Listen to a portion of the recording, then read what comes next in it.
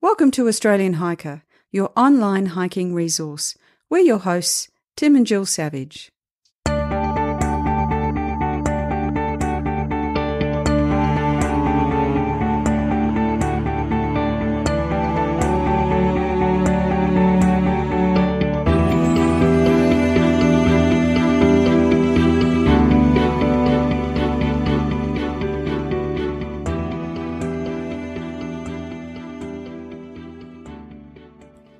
This is episode 109 of the Australian Hiker podcast. And in today's episode, we're going to be talking about environmentally friendly hiking. Now, recently I received an email from one of our hikers asking if at some stage I was intending on discussing hiking and waste reduction, and particularly as it related to caring for the environment. And I thought it was actually quite a good topic. And usually when I go through and start working on or preparing a written article or a podcast, I tend to look at what is already on the internet, how it's represented, just to try and get an idea of what people are talking about.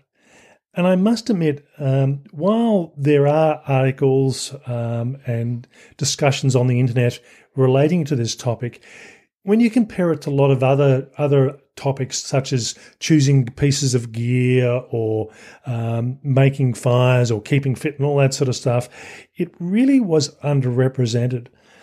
And I think one of the things that really struck me with this topic was in choosing a title for what we were going to call this, it actually took me a bit of time to think about what I was going to call it. It's interesting, isn't it? Because there's some discussion about bits of this, but it's very, I guess I would call it narrow and very individually focused in terms of your things you carry and so on, but not that broader impact that we're all trying to have, or a more positive impact in a broader way. Yeah. Now, before you switch off thinking that this podcast is going to take the moral high ground, be warned that while we're all about minimising our impact on the environment, it's really not as simple as it sounds. So you've got to be conscious about what you're doing and using. You must be persistent. And this is what we're going to talk about in today's episode.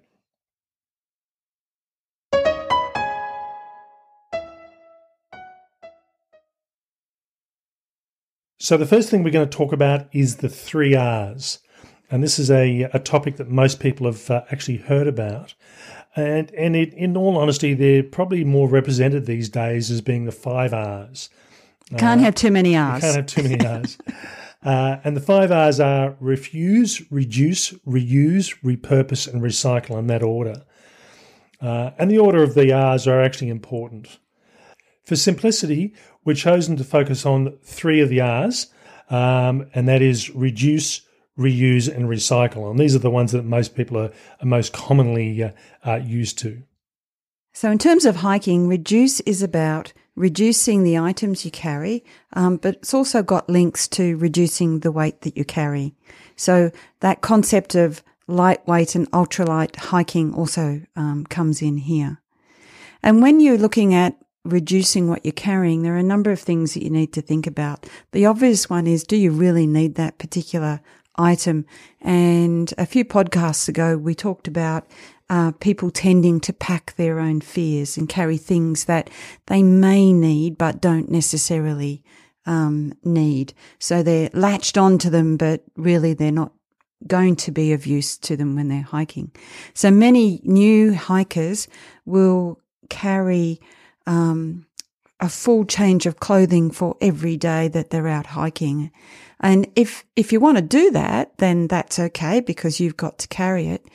But if you've got a full set of gear for every new day, that also means you've actually got a lot of consumer items that you probably don't need as well.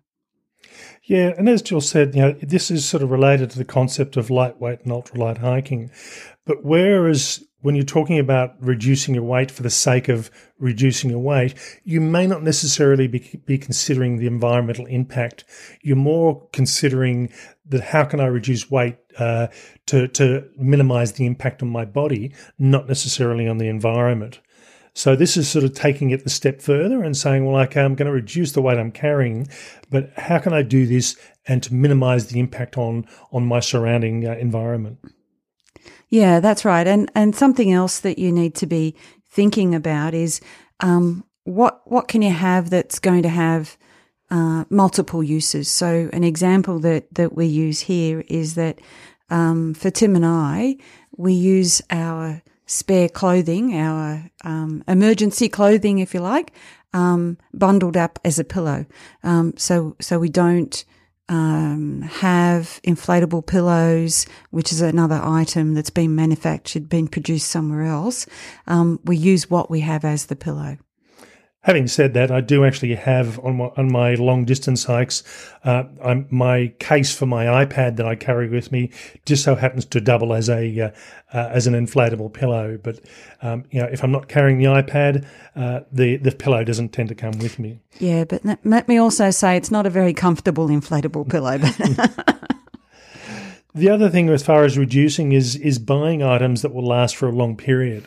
So if you buy something that you use once then throw away, or you use a couple of times and throw away, and I suppose a good example here is, can you look at things such as Ziploc bags and replace them with some other product?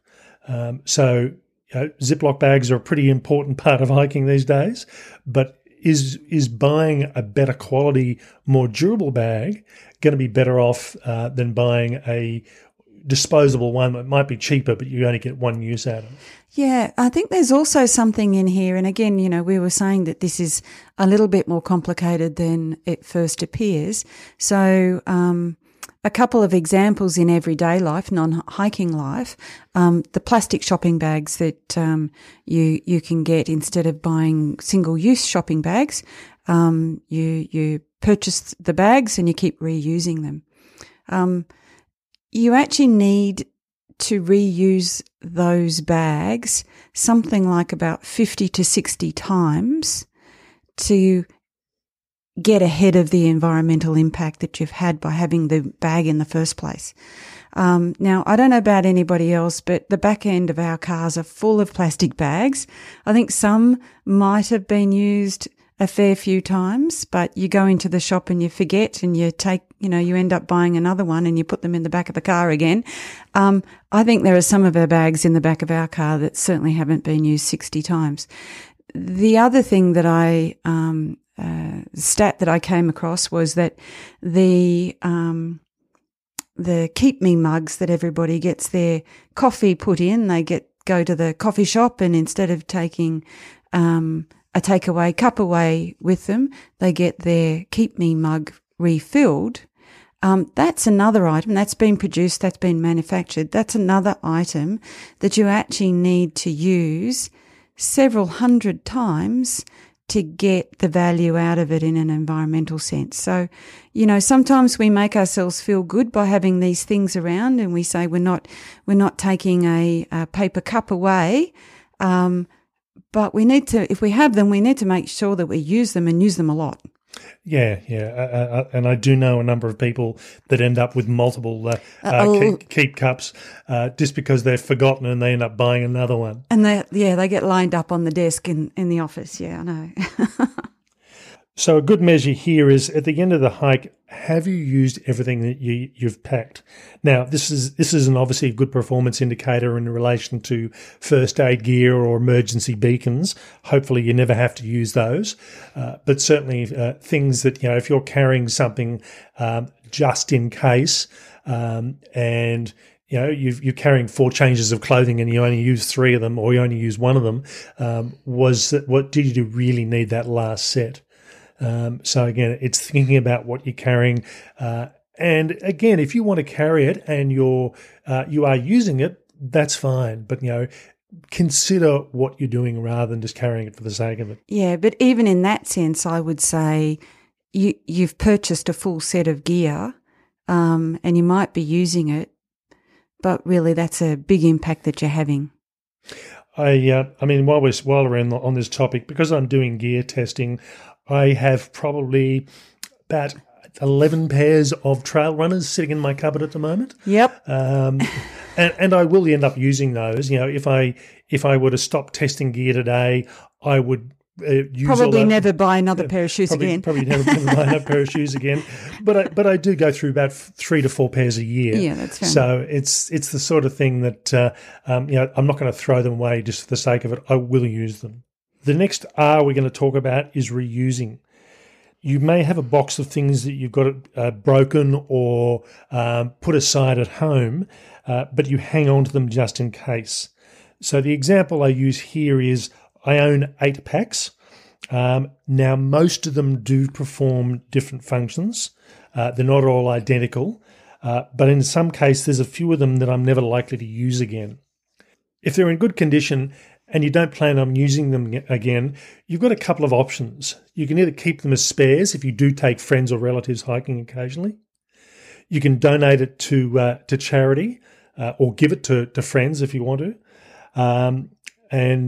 Certainly in this case here, Jill ensures that if the items aren't reused, we tend to donate them to charity just so they're not being wasted. Yeah, I am a bit picky about that. If I'm not going to use it, I do, and it's in good condition, I still want it to be used by somebody somewhere. And if it's family or friends that have shown an interest, I will quiz them about what they're actually going to do with it. And if I'm not convinced that they're going to use it, I'll probably not give it to them and suggest to them that they don't really need it. A couple of other things that are particularly relevant from a hiking perspective is things like batteries. Rechargeable batteries will often give a better use. Rather than having a set of batteries you use for a few days or even a week or so, throw away into the landfill and get another set, and you keep on going through this. Rechargeable batteries, while they tend to be more expensive for good quality batteries up front, can be used over and over again. So you're using less raw materials to go through and generate your batteries.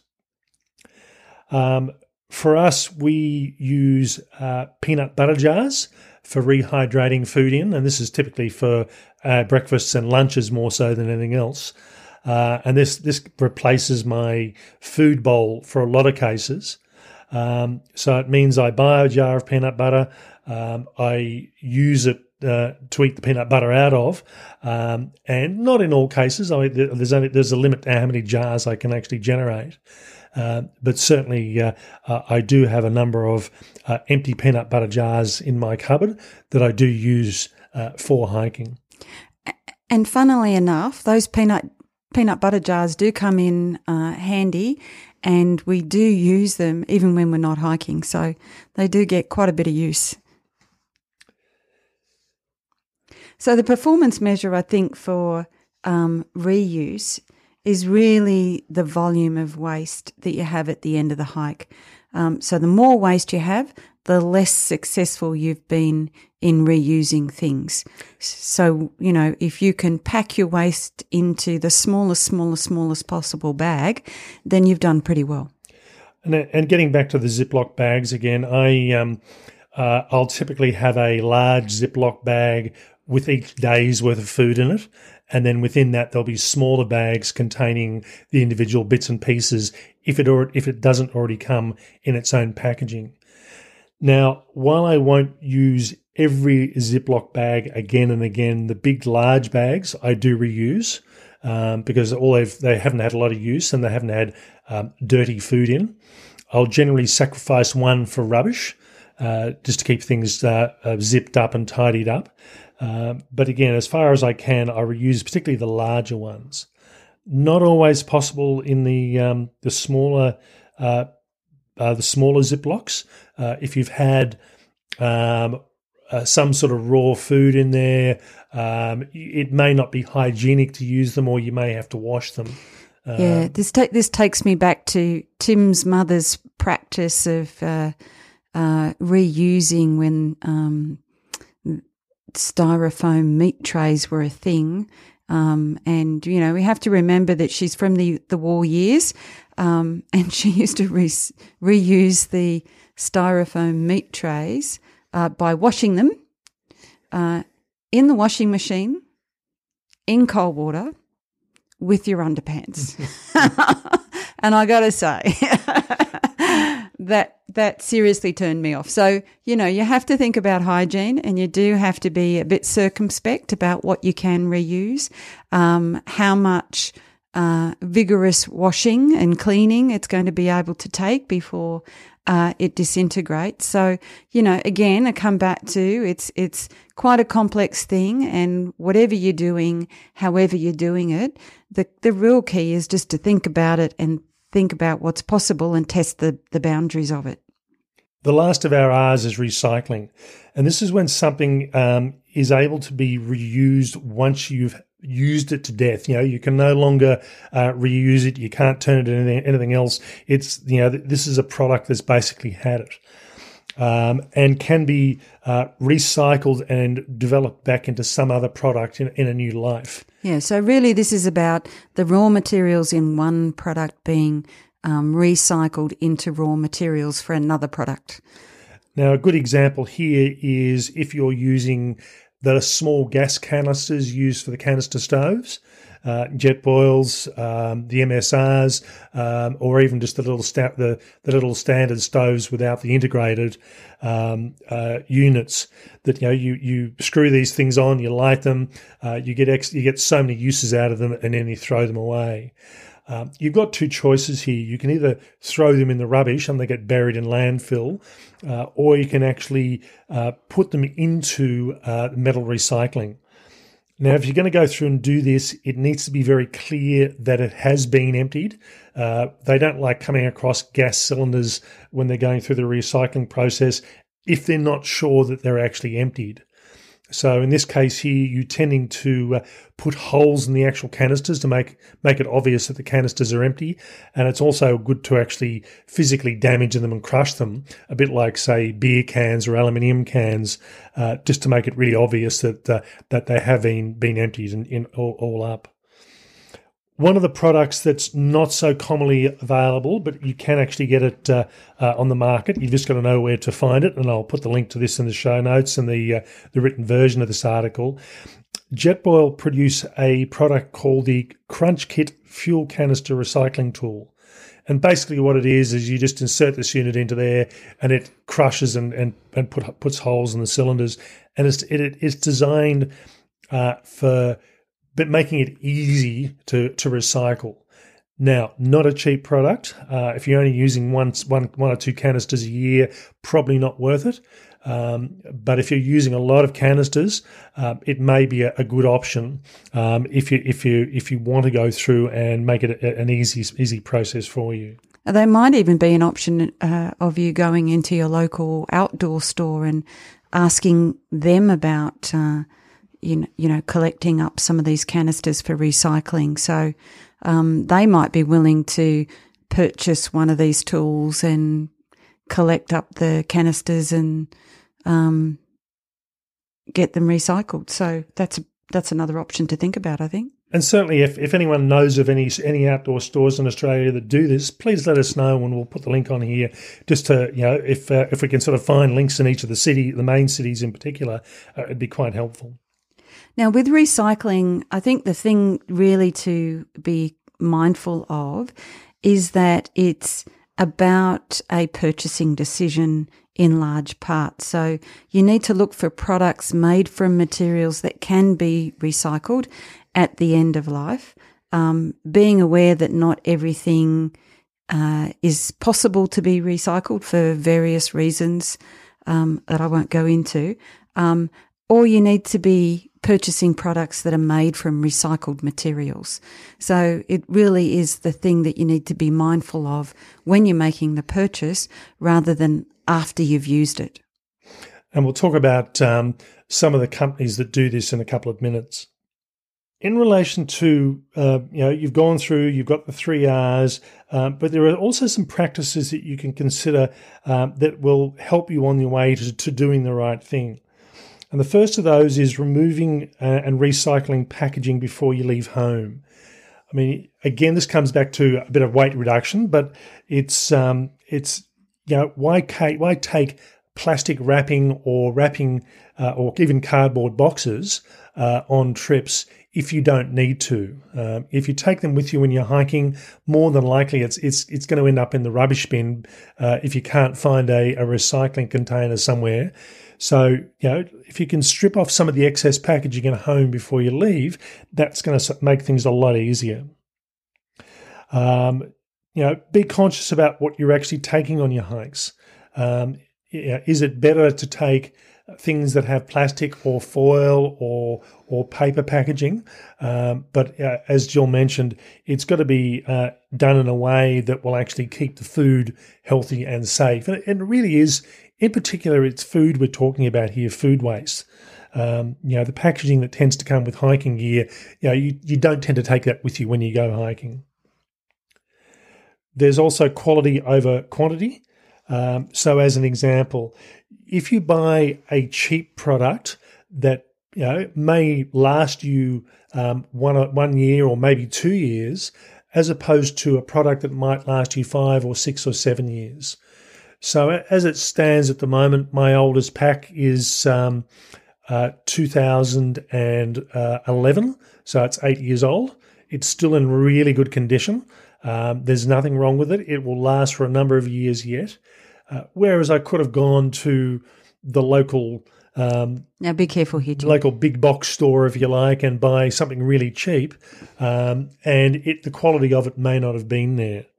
So I tend to be one of these people that will buy brand name products because they typically will put the time and effort into making these things durable in most cases. Yeah, and we'll talk about another aspect to that in a minute in relation to being able to trace the value chain and the production processes with branded products.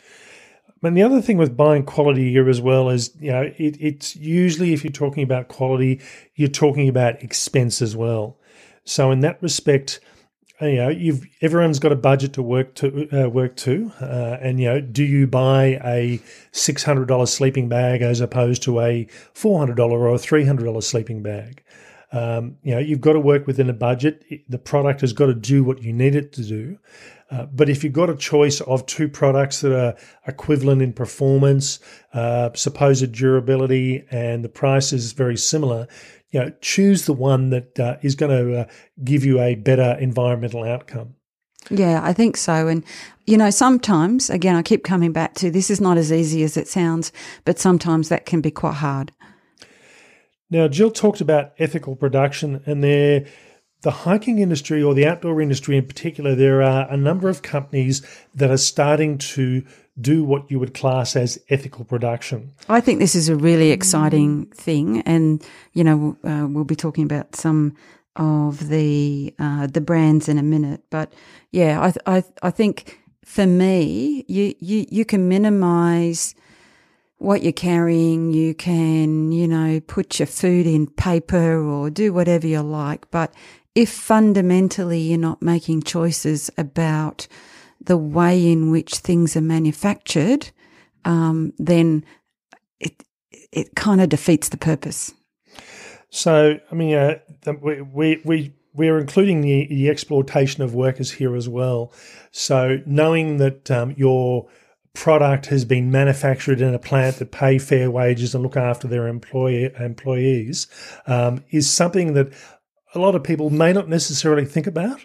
I know, looking at a lot of online groups where people are discussing purchasing gear and where gear comes from, it's rare that I see that people say, oh, this company looks after their workers really well, or this company produces really environmentally friendly gear. It is often price driven. And again, just because something's cheap doesn't mean it hasn't been produced ethically. Knowing something that has been produced in an environmentally friendly manner, and they also look after their staff, sometimes it's hard to trace. And knowing that these companies do that is a bit of a bonus, even if you have to pay a bit more. Yeah, I think, there are some things that go hand in hand here, and we know enough about the world that exploitation of workers and damage to the environment. And, we've got a recent, a topical case of chlorofluorocarbons that were banned in the 90s are now being traced by certain manufacturing plants in China. And there are indicators that say there's a bunch of things that go together that mean we're having an impact on social and environmental things. So when we talk about ethical production, there's a couple of processes that we tend to know reasonably well, and probably the most common one is the Responsible Down Standard. Now, we'll provide a link in our show notes and in the written version of this podcast. And the Responsible Down Standard is an independent, voluntary global standard which allows companies to certify their products to say that we are doing producing down and using down that's been used in the best way. And this basically includes animal welfare, industry experts, brands and retailers. And what this basically recognises is that the removal of down and feathers from live birds, also known as live plucking, is prohibited. So in unethical down, they're actually pulling the down, which is the undercoat of the underneath the feathers, off live birds, and that's not particularly a good practice. The reason they do this is the demand for down is so high. There's not enough meat, birds, geese, and ducks that are being used worldwide to produce the amount of down that's needed. So the live plucking tends to be used. And also it's important to note that if you're taking down from birds that are used in animal production, the birds are smaller and the down isn't as warm as what it is for bigger birds. The other thing that this standard does is prohibits force feeding. And if you think back to the days of pate, when they force feed animals to try and accelerate the growth and get their livers nice and fat for making pate. So overall, it provides a holistic respect for animal welfare, and it takes that from the hatching to the slaughter process. Now, companies that use this will have a tag on, typically it's sleeping bags in particular, and also down jackets that say that this product's been produced in an ethical way. It'll be tagged, and each stage in the supply chain is audited by a professional third-party certification body. So only products with a 100% certified down can carry this logo. Now, in Australia, as an example, Cedar Summit produce all their sleeping bags using ethical down. Now, what this means is this is a more expensive process. They could make their sleeping bags much cheaper by not using ethical down, but they've taken a stand to provide this level of product. Now, the other companies that do this are North Face and Patagonia. And they're more and more companies are coming online with this in the production of their products. Yeah, and there might be other companies, and if you are aware of others, let us know. But I think Tim said at the beginning, this is an area that is a little bit hard to research. So these three companies are making this a big part of their marketing push. Others may not yet be at that stage, but we'd certainly like to know about them. Now, the other thing that's happening on the market, and again, this is a company called Patagonia, which many people may or may not be aware of. They've been taking an environmental stand for a number of years now, and they've actually got a program which is available in the States, and I'm not too sure if it's coming through to Australia yet. I don't think so. And this is called Patagonia Wornwear. And basically what they do is they take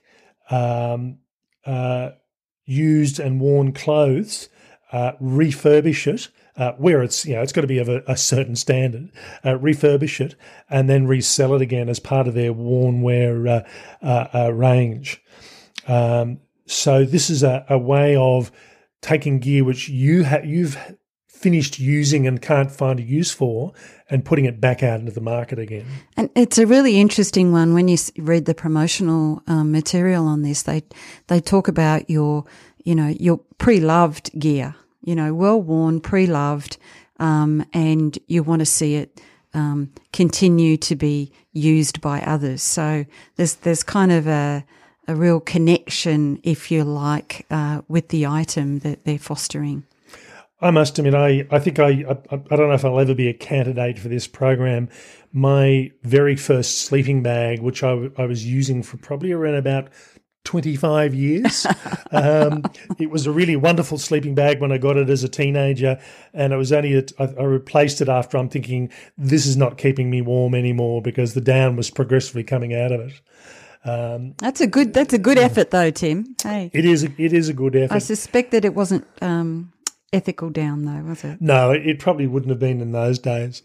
And a lot of my clothing, I tend to wear things to death. The amount of holes that end up with it. A lot of my a lot of my ex-clothing becomes painting gear and gardening gear that I wear it into the ground. So and then it becomes rags after that. So it certainly gets its lifespan out of anything that I tend to use. Now, before we actually finish off on this particular topic, one comment I will make that's of something that's appearing onto the market these days is there are a number of companies that are choosing to release white rain jackets. And there's a few different brands that you'll see in the stores when you go into. And the whole reasoning for this is dyeing and chemically colouring this material is quite an intensive process as far as water usage and manufacturing process. So by not colouring the jackets and saying, well, I'm wearing a white jacket not because I happen to like that particular colour, it's because I'm trying to do something environmentally friendly. This is where these white jackets tend to be becoming more and more common. Having said that, though, I must admit I still tend to like the colourful jackets. I will get dirty regardless of what colour I'm wearing anyway. And first and foremost, my selection of equipment is based on, does it do what I want it to do, and is it comfortable? I've got a bit of an issue about this, because these white jackets are beautifully white, and yes, they will get dirty with wear, and I'm not sure how clean they'll come. But I get the point that they're not dyeing them. And that saves some impact on the environment. But what's making them so white? That would be my question. And what's the impact of that? So I'm just going to leave it there, because I suspect there's something else going on here too. Sorry. All right. So as Jill mentioned earlier, the impact we have on the environment as hikers, reducing that, it can be easy, but not in all cases. So I think not in a holistic way. I think, you can fiddle around the edges, and as I said, you can, wrap your food in paper or wax paper or whatever it might be. But you've got to ask yourselves, if you're replacing gear a lot, if you're not looking into ethical production, what's really the point of that? In a broader context. Okay, so I think the most positive impact we can have is by supporting the companies that have embraced the sustainable and ethical production. And I suppose, coming back to a planning perspective, really think about what you're about to buy. Think about what you're carrying on hikes, and working out if you really need that additional plastic bag or that particular product. Or can we get away without using it? That's the thing, that probably the impact we can have is thinking about what we're doing and thinking about how we can improve things.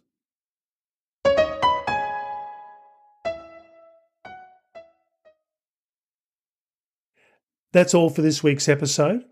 In next week's episode, our bonus episode for June, we're going to be talking to Jolyn Carvin about the creative process behind getting the Boots McFarlane cartoon published.